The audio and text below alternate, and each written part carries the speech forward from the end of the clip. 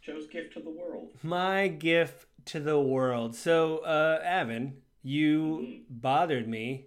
I will say bothered, but you greatly recommended Andor for like a month. Yes. And I was Yeah. like, I'll watch it when I get time. And then I started watching it, and I was like, OMG, this show. Yeah. So just for a heads up for everybody, we are going to spoil Andor. So if you have watched all of Andor, you can listen to this. If not, walk away, finish Andor, and then come back and listen to the podcast. And Or if you don't care about spoilers, you can go through. yeah, so my wife will be listening to this because she doesn't care about spoilers. There's other people out there that just don't care about spoilers whatsoever, and they will just watch. It doesn't ruin the glory of their show. There is no giant, great surprise No. that would be ruined listening through it. However, experiencing it on your own is something that a lot of people love. So if you don't like spoilers, 100%. Yeah, don't walk listen away. to Yeah, this if you want to podcast be surprised with everything. until you've watched it. Yeah, I mean, To Joe. So to Joe. After yeah. all that. Yep. All that extolling of the virtues of Andor. What were your thoughts on Andor? I mean, it's like the best Star Wars thing I've seen in a long time. I mean, it's the best series I've seen in a long time because, everybody that doesn't like sci-fi or thinks Star Wars is goofy, I get it. You know, they're space wizards, they have laser swords, but this takes all that away and says, what if it's just normal people having to deal with fascism? Really? I mean, there's a lot of parallels, obviously, to nowadays with what is allowed. But what I like about Andor is it does show how inept the Empire is and how lazy they are, kind of, where they have people already under the thumb. They don't really have to try that hard. They've already subjugated planets. They kind of take over stuff. But as other characters point out, which I have the cast list here because I always forget the cast list. Oh no, I clicked on somebody's. So I did want to say the woman who plays the ISB agent, Yes. Denise, her real name's Denise Goya. Anyway, she is an actress. She was amazing in the show. She also does the voice of Yennefer of Venderberg in The Witcher 3 Wild Hunt. So if you play that game, she does that. But I think what I find amazing about the show is that I'm trying to see if they have. Oh, right here. His real name was Alex Lothar, and he played Karis Nemec. He was a young rebel person on Andor's big heist they did against the Empire, the stealing the payroll. He was the one that was very young and impressionable and said all the things about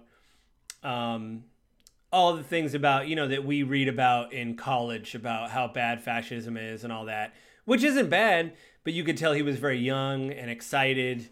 And I like the juxtaposition with him and Andor basically telling him to relax, stuff like that. And he kind of comes back towards the last episode in the form of his manifesto that's like an audio diary, basically, where it looked like he was writing and taking notes as well as recording his thoughts. And I think the last line, I didn't have time to rewatch the episode, but I think at the end of the last episode, before Andor goes back to town to visit the funeral of his mother, the last line that the revolutionary guy had before he died or in his diary was, you at least have to try. That's the most important part when you're fighting fascism or imperial rule or whatever. Yeah, tyranny is try. And so, yeah, I think what's really good with Andor, a lot of people, I read comment boards and listened to different reviews. He was really reluctant in the idea that he wanted to run. He didn't really want to deal with the Empire, but the fact that there's nowhere to go. Sooner or later, they're going to keep taking more systems, and although it's hard and difficult for them to, they will keep continuing to try to do that. So he basically had, I think in a way, it's good that the last thing he heard before he went into town to break his friend, I thought it was Biggs. I thought her name was Biggs, but it's actually not Biggs. Bix. Bix. Was he broke her basically out of the clink. She got arrested and tortured. But that was the last thing he heard from the audio diary of Karis was try. And I think that's what it is, is at least trying to give a crap that something is happening. You got to do something basically. So. Yeah. I mean, and I think Karis, I didn't know that was his name. had forgotten it. I think maybe one character says it to him or whatever, you know, because they keep calling him the kid because he's like the youngest one in the group when they do their heist, when they're prepping for it. So, I think his character does a really good job of sort of underlining the challenges and the problems with the Empire that everyone knows about, but no one really wants to do anything about because no one wants to pay the price for standing up against it. Because they do a good job of making people afraid, right? That's how the whole show starts out, with Andor against the Corpos. And that was interesting too. The idea of the Empire knows it can't subjugate all these planets, so they have these corporations basically control these planets, and they have like a council, so they have to go basically talk to the Empire about what's going on, and there was consequences for if they make a mistake. Basically the Empire takes over. It almost seems like this really tense alliance of, we just have to do enough to not have the Empire move in, like we're trying to toe the line enough to not have the Empire come in and take over our business, kind of. I didn't take it that way. I took it more of like, as long as we stay invisible, we can do whatever we dang well please. Yeah, that's true too, I think. Yeah, I think you're right. So, it's driven largely by greed. I mean, the head inspector on Morlana 1 in the beginning, right? He's the only one. Inspector about like, just drop it, just let it go. Yeah, the young inspector was played by his real name's Kyle Soller, and his character's name is Cyril Karn. Yeah. I'm trying to see if I can.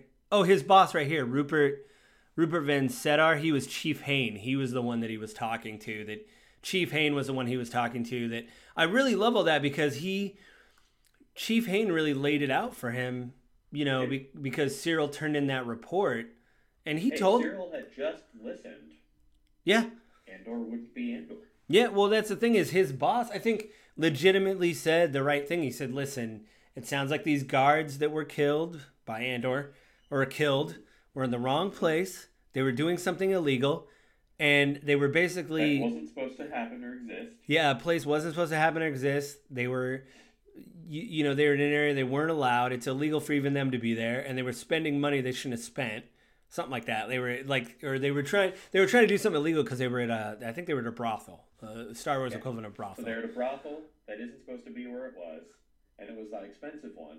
So they have money they're not supposed to have. Yeah. Like, this creates too many questions, so don't pursue it. And they're in a bad part of town. Who knows who they talk to, which is exactly what happened, If Cyril would have been like, oh, you're right, But his kind of rigid thing of the truth and what's right, which I don't know if you watch Honest trailers, but they do a lot of, they do spoofs of shows and they talk over them.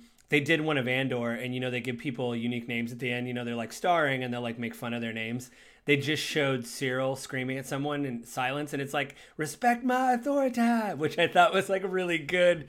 I thought it was like a really good thing of like that's kind of what it is, and it's the idea of like, that's how he's able to wield power as he's in charge. I think Cyril, you see his home life with his mother, which just seems like a terrible existence, where he just wakes up every morning and eats space cereal with blue milk and wants to be left alone. And his mom's like, "So are you looking for a job? I'll call your uncle," and, she's very passive aggressive. It reminds me of like any kind of ethnicity of like, you have the Italian mother or the Jewish mother, or anybody that uses passive aggressive, but she's also extremely meddlesome. Yeah. She'll listen to his phone calls. She'll do all that kind of stuff of like, yeah.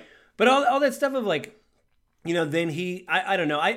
What I wanted to focus on, because obviously Gaming with Grief and all that, we do movies and stuff, or something. I don't know, my wife and I cover movies and stuff. The idea is like, what I think was really important about, especially the last episode, was the funeral. The fact that this kicks off with a funeral, and the idea that, the prison was powerful, that whole thing with the prison, but the fact that he gets out of prison and basically makes a phone call home and says, "Hey, tell Maeve or Marva that I love her," and somebody says that actress name is Fiona Shaw. I've seen her in a lot of stuff, but he calls home and his friend's like, she died, and it just breaks him. It's just crazy. And but I like that. I heard theories online or listened to different reviews where people thought maybe she was alive, and I thought she was dead. And I think it was very powerful that he never got to have another moment with her, because you've lost people in your life, I've lost people in my life. You always think you're going to have one more time. And when you get the phone call or whatever, you're like, what? You know, I just Yeah. talked to them X hours ago or whatever. And I think for her to be alive would like cheapen everything that they've kind of built up, especially towards that funeral. Well, I mean, the funeral would happen if she is alive, but the idea that like she's alive, oh, that didn't really matter. You know, all those speeches they gave each other about, they really were saying goodbye because he had to leave town because he was on the lam. You know, it wouldn't have meant what it meant if she was alive, because he would have maybe seen her at like a fuel depot or something, and she'd be like, oh hey, you know, then how do you do it? Like it's just yeah it. And I like the fact that No, she just I died of don't natural think causes. that's a really weird, fan theory in my opinion. Like you said, it cheapens the whole thing. It cheapens the relationship. I don't think, based off of what we've seen in the writing from Tony Gilroy on this, Yep. I don't think he would do that. Yeah. It doesn't seem right for the show. It doesn't seem right for the way that he writes.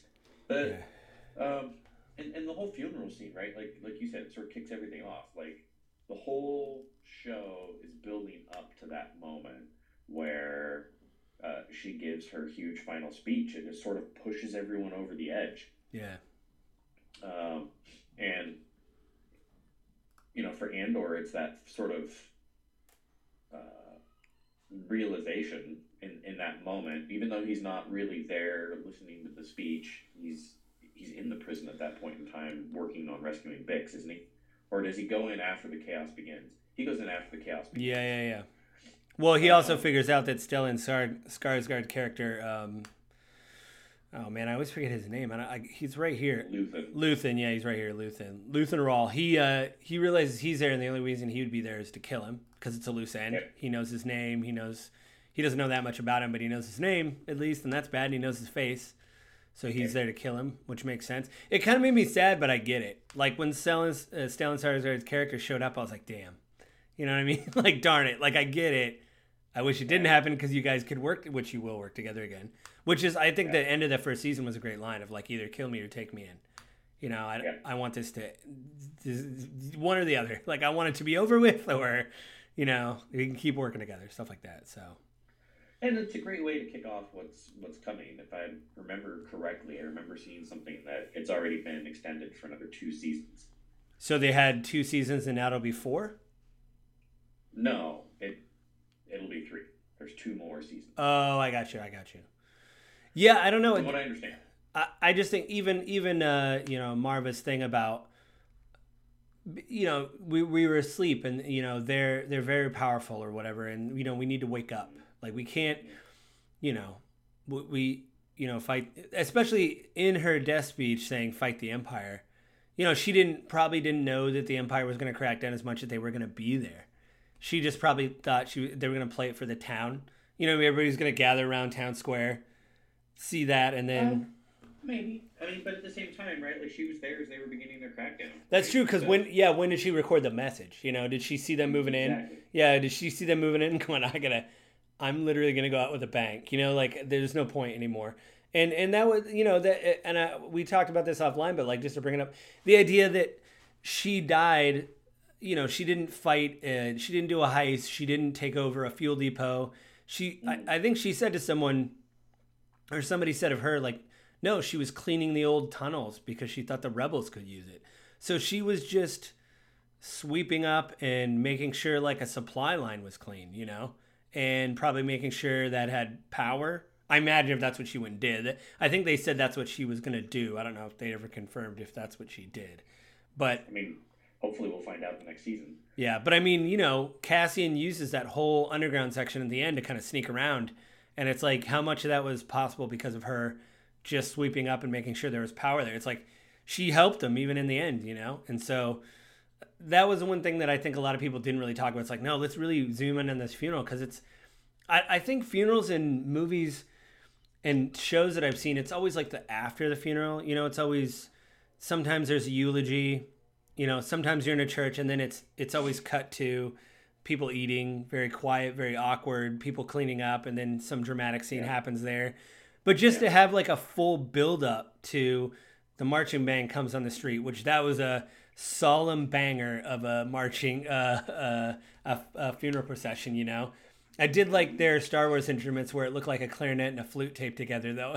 I mean, it had some cool space stuff on it, but I was like, is that a clarinet and a flute, like, taped together, basically? I mean, it was all good. The drum beat, like, all that kind of stuff of, the guy in the tower running the bell, the hammer guy with, which, by the way, if you use hammers for a living and say, you're in this town, there's a guy up top of a tower that uses hammers for a living, and your CO says, go take the tower, would you just climb a ladder and try to, I don't know what he was trying to do, but the fact that the hammer operator turned around and basically foot stomped him off the tower, I was like, who thought that was a good idea to just walk up the tower? And I don't know, it's poor, well, I'm not going to say poor stormtroopers, but I mean, he's not a soldier, right? Like, he's just a guy with a hammer. Double. He's got double maces. You dual wield the clock tower. Like, it's a dual wielding clock tower attendant. I don't know. I think. I think everyone was super angry, and he knew how to use his tools well. Yeah, but I like the fact what really kicks off the fighting is, they try to cover up the message, which is kind of symbolic of them trying to cover up. I don't think I have that lieutenant's name that was like kind of Weasley in that base. It was like, oh, we could do this and this. And the ISB officer showed up and was like, no, you have to do this and this and let them come out. Let them whatever. We want to flush them out, But the idea that they started fighting when he tried to cover the message and couldn't, then kick the droid over. So then it was like, well, it's on now. I love how much that the female ISB agent, like the main one that they follow, and what's her character name? Oh, yeah, I have it right here. Deidre. Right. Deidre, yeah. So Deidre's like competent. She is. And the Empire is sort of like, oh yeah, she's got some good ideas. Well, like the other ISB folks are trying to like tamp her down and suppress her, and the one sort of ISB leader is like, oh yeah, like she's got some good ideas. So like, I'm trying to find that. I've seen that guy in a lot of stuff too. That see if I could see his. Game of Thrones. I've seen him in some other stuff too. I'm scanning he should be on here. It's so weird that he's not. I'm sure he is. And so I think it's kind of funny that like at the end, again, it's another scenario where if they'd listened to one of the more wise characters, things would be very different. Well, too, what I like about her job is she's not a soldier, she's an analyst, right? So she's looking at all this paperwork. I do like any show, as someone who finished a book last night and started another one who's trying to read more, anytime they can make reading or studying kind of thrilling, that makes me excited, like when she's dividing files with her assistant, like you read 2 files and I'll read 2 files and we'll figure out what's going on. And the fact that she literally is just reading, which strangely enough, I read something about the CIA, Bob Woodward, who was a former CIA agent. He wrote several memoirs. They based one of those memoirs off the movie Syriana with George Clooney and stuff. They did like an interview with him and he said, I think he goes, I'm not going to lie, there is black ops stuff the CIA does, but he says, the misconception I think a lot of people have of the CIA is there is a lot of reading. You're constantly reading newspapers, you're reading memoirs, you're reading you're reading text messages, you're just reading a lot. You're reading history books, you're just trying to disseminate all this information. He said there's more reading, I think, than people think, because you think it's all, action stuff like with Arnold Schwarzenegger, but it's really you just sitting down at a desk reading things. And I like that they highlighted that in the show of like the pattern of what the rebels are stealing isn't really a pattern, or it is kind of maybe. And the Empire's like, well, we need to crack down on this one thing. And she's like, they don't care about that. They're going to do whatever they do, And that's what made her pretty exceptional of, we need to wait, And they did that thing with the ship where they caught one of the rebel leaders and they were going to rough him up. And she's like, don't let him go. But if they let him, if they let him go, well, let's make it look like an accident. They had to be very careful, And then Luthen, leading the rebellion, had to go to Saw Gerrera, which shout out to that scene where, Saw was going to work with this, I forget the guy's name, Karen or whatever, that they were going to turn over. And he said, well, they know that he's coming. And Saw's like, so should I tell him? And he's like, if you tell him, he's going to know we know, and, they're going to know that we know. Yeah. So that whole sequence. And it's hard, right? Like, it really digs into, like, the difficulty of, in wartime, essentially, to them, it's wartime. Yeah, I heard somebody make Have fun of that extremely line. difficult choices to make. Yeah, I heard somebody, one of the reviews, they said they made fun of that line, because he said it's war then, and they go, "Oh, you mean like a Star War?" And I didn't think it was funny. I thought he was really weighing it, going, "I guess this is what this is. We have to play the long game." And I didn't like the guy, but we had several because there was a good build up in that episode of like Sod didn't want to work with him, they didn't get along, he didn't want him to tell him what to do, but in the end he was like, I don't want him obviously to die. We just disagree with how to do things, but like, yeah, I guess I have to make the choice to. And I think didn't Luthen after that go to the planet and like wasn't he like miles away with his Star Wars binocular and didn't he look at the depot they were gonna hit or something? What wasn't he there like looking like? Oh yeah, it's because he felt bad. So I think he was far away, kind of looking. I think he was looking in the distance, going, "Yep, that's where he's gonna die." Basically, like I can't do anything, But yeah, I mean, it's. I think I texted you last night. I went and had a beer at a bar, and a guy just mentioned to somebody next to him at a table next to me, like, "Hey, you should really watch a show called Andor." And I turned and was like, "Sorry to interrupt, but Andor is amazing." And we talked for like 20 minutes about Andor and stuff. So, Yeah. Oh, it's such a phenomenal show. It does such a good job, sticking with the theme of grief, right? Like they really do deal a lot with varied aspects of grief in people's lives. Um, the part we're just talking about, like the grieving process of your morality, having to make that decision between life and death for another right. person to move forward a cause. Luthen's speech towards the end when he's talking to his mole in the ISB, and he was like, "Sacrifice? What have I?" Oh yeah, it was like the 6th episode or whatever when that guy met him and had a kid and was like, "I want out," and he's like, "That's not how this works." Which is like the mob, but I totally get what he's saying. He's like, "Yeah, what have I given up? Sunrises, love, like I've given up everything, because I have to live this double life, and I can never ease up, I can never let go, I can never let my guard down, I've." Yeah, I mean, it's fantastic. The grieving process for Andor, for Marva, and the way he goes through that whole, like, I have to go away, I can't be here, but I love this foster mother of mine, right? Well, even she rescued him. Even that last speech he gave to her when he was on the lam, and he's like, "We have to go. I'm going to take you. We'll go." And she says, "I can't do that." And then the one line she says, which I love, where she says, he says, "But I'll always worry about you if you don't come with me." And she says, "Well, that's just love, Yeah. And I was like, "Fuck!" I just like stopped. I was like, "Man, that's so true." Or at the end, when at the funeral, as the funeral procession's going on, where his friend, I forget that guy's name. I'll look that up really quick. But he hugs him, says, "I'm so sorry." What's his name? Brassa? Brassa, yeah. He should be in the. They kind of put him deep. It's a scrolling thing I have to do, so I have to like look through the scroll to see. Doing the IMDb thing? Well, it's on the top cast on Google, so it's on the top bar where you have to like scroll through because they're. Anyway, he says that where he said she wanted me to tell you, that she could love you more than anything you could do wrong. And I was like, oh my God. I was like, that's such a great line, Or there is a character too that I think that another thing of grief that doesn't get talked about a lot, but I really like was Vel. She was the blonde spy female on the mission, and she loves Sintra. Val is played by Faye Marsay. I've seen her before. And Sintra's played by Verada Sithu, I think is her name. I probably totally screwed that up. But the idea that Val loves Cinta. And I think Cinta loves Val. But the fact that Cinta is younger, I think. And is kind of all in on the cause. Several episodes, she basically went deep undercover and worked in the bar across the street from Marva's place or something like that, like right next door. So she could keep an eye on the place to see if he was showing up.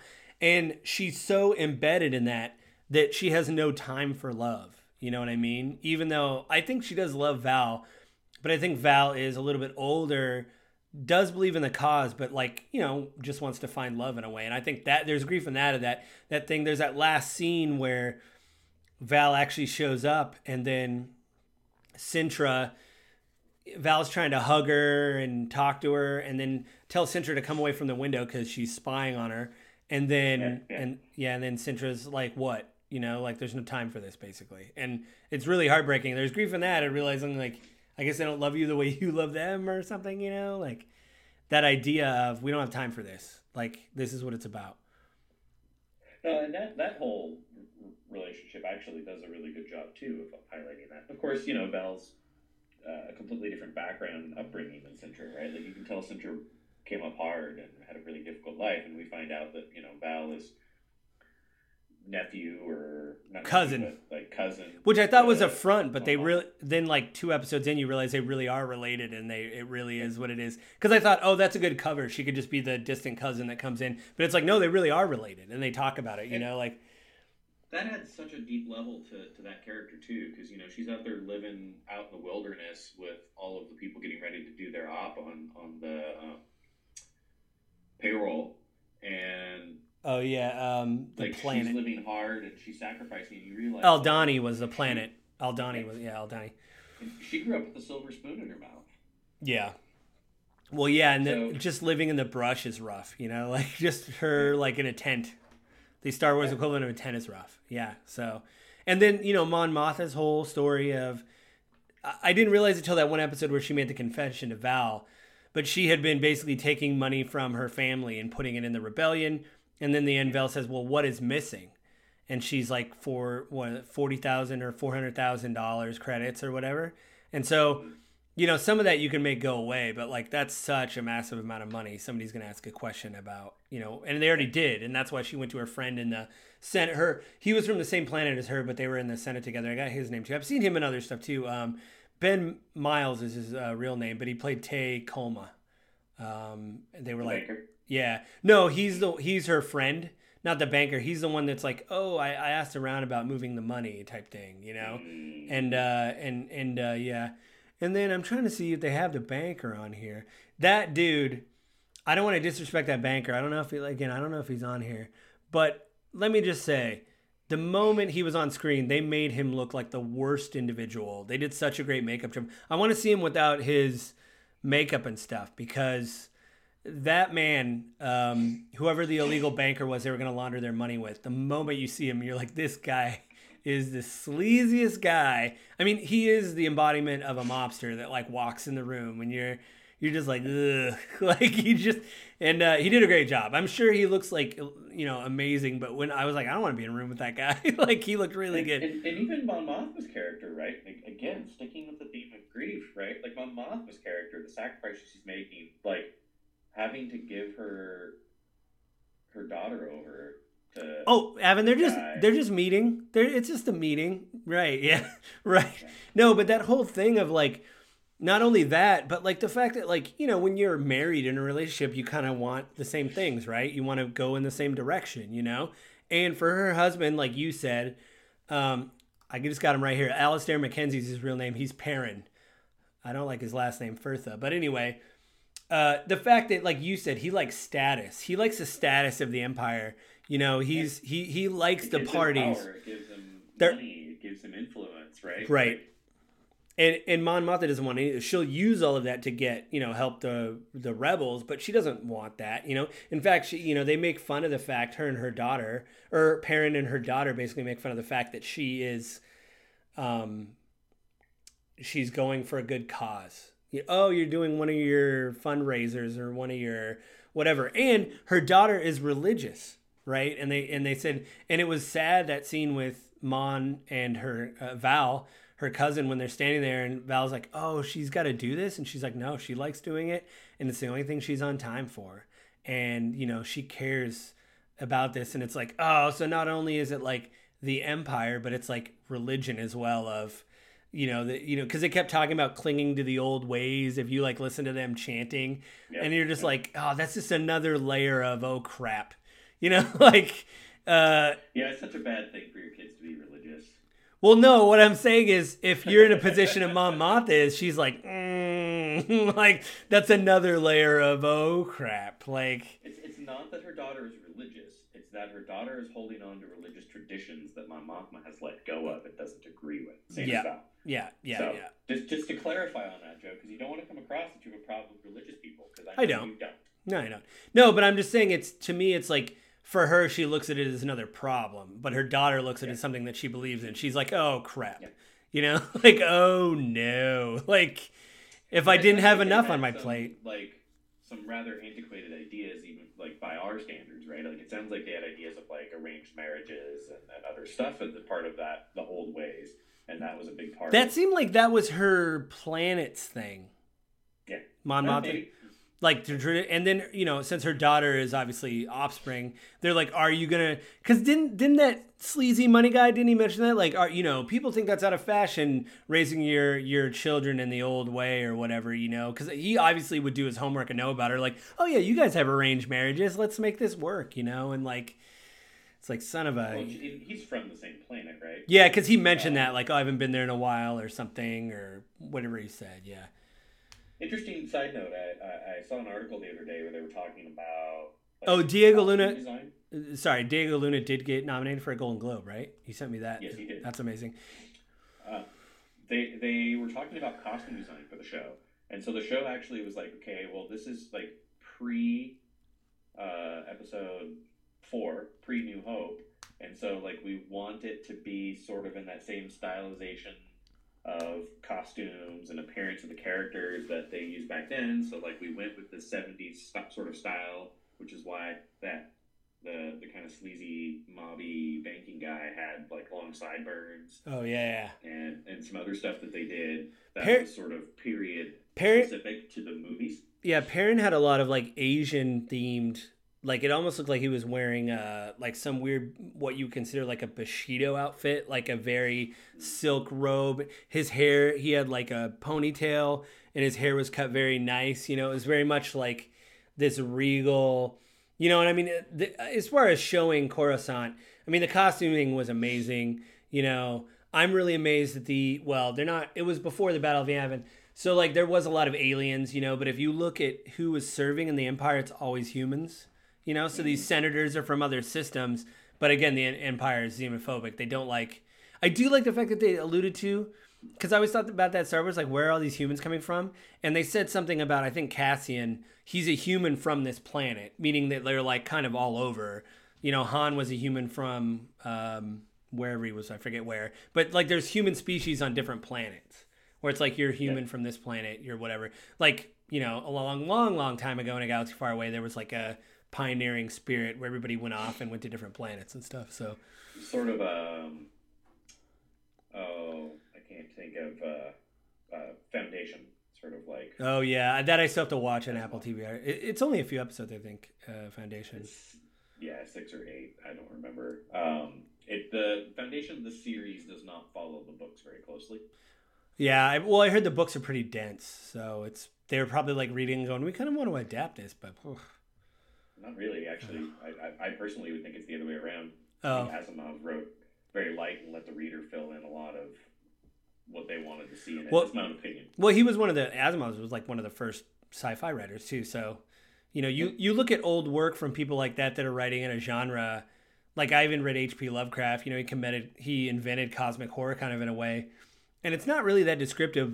It's very, like you said, it lets the reader, kind of fill in the blanks. But if you think about back then, just mentioning stuff like that, like Asimov or H.P. Lovecraft, like your mind would go to so many crazy places. Like what is screaming under the ground, like stuff like that, or like what is in space, like that kind of stuff. If you just described stars, I don't know. I back to Andor. I think that the people didn't focus enough on the funeral. I think because the fact that this is and two, once this kicks off, I don't know, they kind of show the battle. Andor leaves, he gets his friends out. You don't know how it's going to go for Ferrix, for the planet, Fennec or whatever. And so, Ferrix. Yeah, Ferrix. Did they get crushed or did they make it out? No one knows. We don't know. So I hope in the next season they talk about the, what happened. Like, here's the, well, it appears to be the, the consequences of my own actions type thing of like, what's going to happen? Like, so I'm excited to see, how that comes to be. Hands down. I mean, simultaneously, I think it's really cool. And simultaneously, it was kind of like the one thing about the show that bothered me is that it has the feel, and you and I talked about this, that Andor's sort of accidental killing of these 2 guards is the thing that kicks off the whole rebellion. And you and I talk about it, and you brought up a very good point. Like this kind of stuff probably happening all over, right? Like right. Luthen's traveling all over the galaxy. Yeah, and Mon Mothma and him talking about Axis, running these different things that seem like they're disconnected, but really are. Yeah. So Andor is just sort of one person in this whole thing, but it really has the feel of like there's a shift in the culture. There's a shift in the perception, right? Of what happened on Ferrix. Now, it's the Empire, right? Like, they just bury the story. It doesn't get they're not going to talk about it, And I don't think those guards in the very first episode would have been talked about if that guy didn't get that report and push it up to his superior. There's no way. It would have been like 2 corpos dead, The supervisor... If Cyril had done what he was told... Yeah, give him something like they were trying to help somebody. Nothing heroic. We don't want a parade. Yeah, and then also, that episode where it goes bad for Cyril and Andor gets out of there with Luthen and there's explosions and they put explosions in that truck, the space truck, the Star Wars truck, blow it up and all those guards die and Cyril's just looking around like, what have I done? I remember right when it ended, the credits were going, I was like, oh man, his boss is coming back from that conference and going to be like... What? Because there was a scene like that when the Empire's there, and the guy and his boss was like, I didn't have anything to do with this, sir. And it was like, I was at the conference you were at, and I got back in this, and I felt so bad for that dude. He's probably working in a mine like the rest of them or whatever their depot jobs they have. You're just like, oh my, that guy. He's the tragic hero of all this. Andor had agents. Yeah, he is. Because Cyril kept going, and Cyril's, he, at the end of his, when he saved Deidre or whatever, he's going to be somehow promoted or given some position because he did save her, and I do like that she was in a little bit of jeopardy. I thought she was going to die, and she didn't, because she's an analyst. It shows that, she's an analyst. Exactly. It shows that she's not a frontline person. She's not a combat person. And that idea too of firing on civilians. I mean, I know it's Star Wars, but you do get that feeling when they start firing on them. You're like, oh man, the kid did detonate a bomb, but like the fact that they're literally unarmed. Everybody else is unarmed, and they just start firing on civilians. You're like, this is not gonna go well. And the fact that blaster bolts will lift people up in the air and just kill them, one shot, one kill. And we saw that in the prison, the few episodes earlier about. You get shot, you're dead. That's it. All that kind of stuff. It's just like, oh man, So it. I have my own opinions about that because that's just Hollywood dramatization. Yeah, because they're early, like the episode 4, 5, and 6, people just fall over, but they'd still die. And plus, it was the heroes, right, in 4, 5, and 6. So they would get winged a lot, and Andor got winged, but you do have that, what do they call it, plot armor or whatever. I didn't mind it as much because it was a public gathering and the Empire just opened fire. So you're like, well, I didn't mind it. It's dramatic, it's powerful, but it's just one of those things where it's like, yeah, it would never actually happen. Plus, in movies where people get hit with a shotgun and they fly back, no, they don't. Yeah, one thing it really made me question though, in a weird nerd nuts and bolts way, was like, wow, blaster bolts are just very inaccurate. How do snipers work? Because it really seems like with the sights you have in a blaster rifle, you're just hoping it goes in that direction. So I kind of understand the stormtrooper's plight of not being able to hit anything when you watch people get in a firefight. In this show, which I think is really good, you're like, they're really just hoping it goes down range, I guess, and hits somebody. Like, there's no, how do you zero in your blast? I don't know. It's crazy. Yeah, that also is something that's really wait a minute, aren't these basically lasers? Shouldn't they be perfectly accurate? Yeah. Well, whatever the technology is, you notice it's not a sustained laser, so it's however they made the technology, they're just throw it. It's like a laser catapult that just throws a section of laser. I don't know, but musket. Yeah, a laser musket. That's all it is. I'm let's hope it gets down there. Suddenly they're dwarves with blunderbusses. Yeah, and they're kicking butt. Yeah, they do talk about in some of the literature, people having older weapons too. And you saw Andor's kin. So they were on that planet, Andor and his clan, I guess, or whatever tribe. It looked like they were crashed from some other something, because remember they see that ship and they're speaking another language. I like that they didn't subtitle it because you really have to infer what's going on. Go ahead. So we watched the episode last night. Watched the first episode. So he's Kenari. Yeah. So he's from the planet Kenari. And if I remember correctly, they talk about it a little bit later in the show. So Kenari had been like an imperial mining planet that the Empire had just like mined into oblivion, and had like poisoned it so much there was a huge ecological disaster that the Empire buried, which is why people aren't familiar with Kenari. That's why when they were doing their investigation, they're not able to find out a whole lot about Kenari. And so I get the sense that the kids, because like Andor's people, Casta's people, kind of had their little Lord of the Flies thing going on. I think it's like the surviving kids of all these parents. Oh, yeah, that's a incident or. Because it looked like they had quasi uniforms on or something. You know, they weren't wearing like leaves that they had stitched together. It was like these are like uniforms that are torn, obviously, and stuff. But it looks like they patched together. Yeah. From other stuff that they had available to them, right? And they're hiding out in the woods. So my guess is like whatever disaster happened on the planet killed off the parents. The kids were maybe at home or somewhere else, and they had to flee into the woods. And they all kind of met each other in the same place. Like, okay, we're gonna build our tree fort, our Lost Boys tree fort, whatever, because we don't know what else to do. But I love the fact that they use blowguns. I like that there was another mining disaster, which, I mean, happens in mining. It's like there could have been an explosion. There could have been a noxious gas thing that their masks weren't prepared for, even though it's, and that's one of the things. It was some kind of an ecological disaster, if I remember. I think at some point they talk about Kenari was a cover-up because there was an ecological disaster. So it's probably, the environment got poisoned in some capacity. Yeah, they like poisoned the groundwater or something through mining, or like the Star Wars equivalent released some sort of toxin that was buried in the. Yeah, well, there was that green mist around and everything, remember? And some of the guys were dead. They were like pale or whatever. I remember that. I don't know. It's just, and the grief of him being knocked out, and like a lot of people complain about the first 2 episodes being slow, but like the fact that he wanted to go back and like avenge his sister or family member, because that wasn't his sister. And then he found her dead, and then he started smashing the machine because he didn't get anything, and he just said, he's uneducated. Because of his whatever happened to him, and he's just literally lashing out. And the fact that Marva saw him, and she said to her friend, who I forgot, it took me a while to connect that the guy she was with, and because they were trying to get parts, and he's like, "What are you doing?" And she's like, "He'll be dead if the Empire shows up. They'll just kill him. So we either take him with us or he's dead. They'll kill everybody that was here if they find him. So we're actually helping out by taking him." But I didn't realize till the flashbacks that Andor had.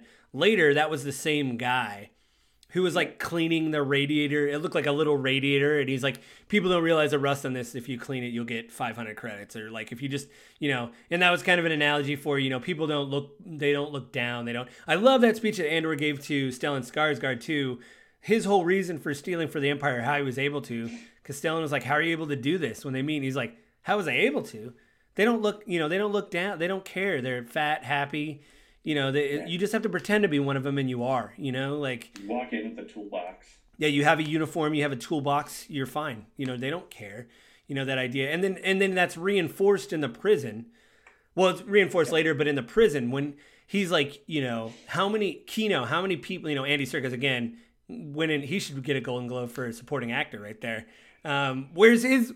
Was that in the list? Did you see that in the? No, that's no. Some Star Wars fan page shared the Diego Luna nomination, so I didn't go digging. I'm not a giant Golden Globes fan. No, people bag on awards all the time, but if you hear on the back end, what awards do is obviously they give visibility to your project, and if you're involved in production or acting, it's easier for you to get things done later, and you can ask for more money. So if you're a starving artist that makes an Oscar-winning or Emmy-winning film, the next thing you go to do, you can go back and say, well, I did win an Emmy, so I want this much money now, So not that they have to accept your offer, but you could at least ask. But I think his idea when he talked to Kino, when Andor talked to Kino when they were in the prison, and he said, how did he put it? He said, Pause real quick, because I had to look it up. Diego Luna is only the second person ever to be nominated for a Golden Globe in anything Star Wars related. What was the first one? Do you know? I don't know. It doesn't say here. Well, even I think too, if it was to win an award, I think people that think Star Wars is dumb sci-fi would be able to go, "Oh, the actor won a Golden Globe for that show. Maybe I should watch that show." Alec Guinness's supporting role in A New Hope was the only other performance that garnered attention from the Golden Globes. You know what's funny about that? Luna is the only person to be nominated as a lead.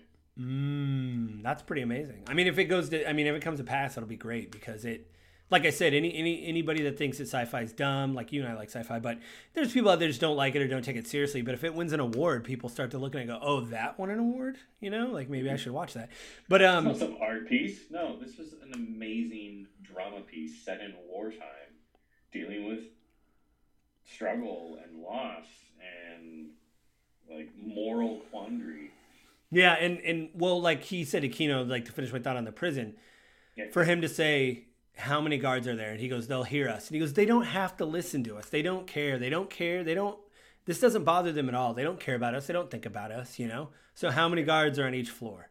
And then I love when they found out that they burned a floor, they killed everybody on the floor because they were just recycling, you're supposed to get out of your sentence, but they were just sending you to another level, and then someone figured it out. The Empire burned the floor, literally electrocuted him to death, and they had an elderly guy there that died. And when the medic was talking to him, there's no way out. Nobody's getting out. Here's what's happened. I love when they got up and then Degalu said, how many people on each floor? And Kino said, no more than 12.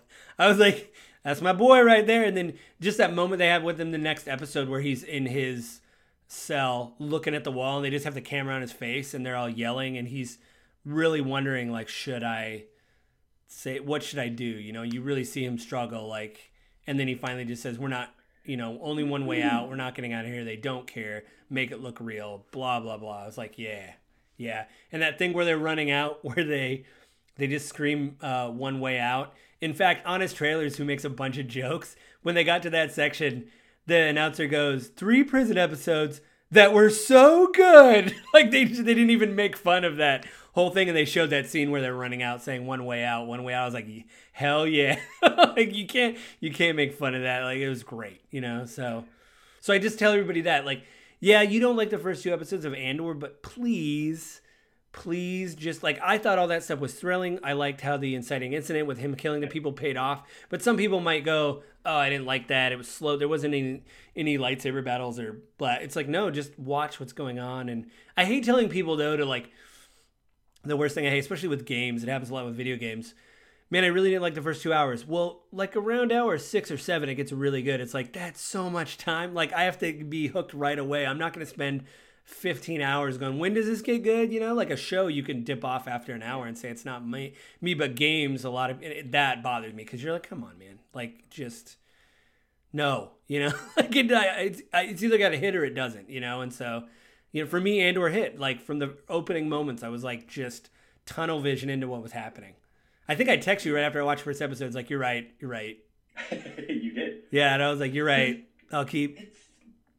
It's so good, and I'm so glad that Diego Luna got the nomination for Best Performance. Yeah. I think it's Best Performance in Television Series, Drama. I would say go, I think it's still on Netflix, but go watch Michael Clayton. It's very good. I think it came out in the early 2000s, and you see him there. I think he wrote and directed it for years, and it's really, really good. It's not on Netflix. They took it off? Carla checked like 3 weeks ago or something, like a month ago, and it was on. So they might have taken it off. Stuff rotates all the time. Oh, I'm not logged in on this computer, so I can't just like sign in and check it. But I went looking for it and I didn't see it. I would say if it's rentable even on Amazon Prime for a couple bucks, it would definitely be a movie night for you and Lisa, because it's one of those things where there's lines even in that I don't want to ruin, that people say to each other, just like Andor, where you're like, I'm going to remember that. Like when Anna or whatever goes to Luthen's antique shop, which I love the fact that he sells antiques. And the assistant, her name isn't Leia, but it's close to Leia. I'm trying to see if I can see her. It's like Leia or something like that. She not on the list? What? She's not on here? I'll tell you, the person who plays Mon Mothma looks much different. She's got long hair in this photo. I'm like, whoa, that's Mon Mothma? Mothma, yeah. Let's see here. Keep going. What? Oh, here we go. Oh, they don't have her on here. But anyway, the assistant, when Anna's like, I don't have much time or something, and she says, I don't have sometimes, I have always. Meaning, like, you're looking at this one event, but I'm having to be vigilant. Clea. she's like, I'm having to be vigilant all the time. You know what I mean? Like, this isn't a thing. Like, I have more things to worry about than you. So get out of here. Get out of my face. I'll say this too. I was a little heartbroken. So there's a scene when Clea goes to Faye Marseille's character and says, I need you to kill Andor, you know, because he's a loose end. And, to Vel. She goes to Vel and says, I need you to kill Andor. He's a loose end. And I was like, oh, she's a loose cannon. She's just saying this to protect Luthen, and Luthen isn't micromanaging everything. She's kind of gone rogue, right, in a way, you know? But then when he shows up to kill Andor at the end, I was like, oh, no, he did want him dead. Oh, well, okay. Like, I was like, I get it, Luthen. I'm not happy about it, but I understand, you know? Well, and, you know, she's very protective of him. Like, she's watching out for him and his slipping. Like, put the radio away. Yeah, you don't need to listen. The police scanner, the Imperial police scanner, he's trying to listen to see. Which, by the way, they wouldn't report that stuff right away. They'd probably bury that stuff. So I don't know what he thought he was going to hear. Maybe. Well, I mean, he's listening to chatter. He's not listening to news broadcasts. Yeah, that's true. That's true. Because they had to cut comms and all that stuff. Yeah, it was all really good. So I don't know, man. Andor is really good. It's really, really good. Watch Andor. You know what? If you don't like the first episode, what's that old saying? If I'm not back in 5 minutes, just wait longer. If you don't like the first episode, just wait longer. That's all. Just watch episode 2. Like, just get through the first couple episodes before you really judge it. If you don't like the first couple episodes, but honestly, like they do such a great job for building the backstory and the background of these characters that I think people should be. The kinds of people who are going to love the show are the ones who are already going to be sucked in by that backstory, because they're going to already have connections to the character. Right. Yeah. I mean, that's my thing is, like, I want to see stuff like this where you just sit with someone for a while, and like Marva, like you just sit with her and she is arguing with him. You know, she's elderly and she's infirmed. She wants to do more. She can't. And then she gets home and she's like, I can't wait anymore. I can't be asleep. I got to help, you know, and the fact that she's ailing, and they did do an aside of her not being able to, it sounds like, pay for her heat, or she didn't turn her heat up or something. And because everybody kept coming in going, oh, it's so cold in here. And he even said to her when he left, keep your heat at 60 degrees or whatever, you know, keep it. And she wasn't doing that, you know, like it was like maybe she didn't have money. You know, I don't know how retirement works in Star Wars, but I don't think she had a lot of cash lying around. Or maybe she was spending her money in other ways. Yeah, that too. Maybe that'll come. Maybe there'll be some weird gift in the next season. Like, who paid for all this? Like, oh, we got a donation from the Daughters of Ferrix or whatever, you know, like, so, like she was involved in that type stuff. So, well, thank you everybody for listening to our incredibly special Christmas special of Andor. Avin was right. You have it on recording, Avin, and this will post to the internet. So you were right. I should have watched Andor much sooner. I hope when the next season comes out that they do like a double episode premiere. Like, I don't think I'll stay up till midnight, because they usually come out like on midnight. You know what I mean? It's like 3 a.m. Eastern time, so people stay up till midnight to watch it. I'm like, not doing that, but I definitely will watch it. You know, you have my attention now, as Leonardo DiCaprio. So yeah, Yep. That's it there for this week, guys. I will talk to you next week. And if you're an American, you celebrate Christmas, you know, Merry Christmas and everything. If you don't, enjoy your day off. If you don't have a day off, try to have a good Sunday, because, you know, Sundays are Sundays. And it sucks if you have to work retail, as Avin has done before, and you got to work Sundays, especially on Christmas Day. I can't imagine it's great, especially in your service industry. I'm sure there's returns. People are just aggravated, you know. You got to work at a supermarket on Sunday. That's got to be the worst. So try to have a good day, and I will talk to you guys again next week.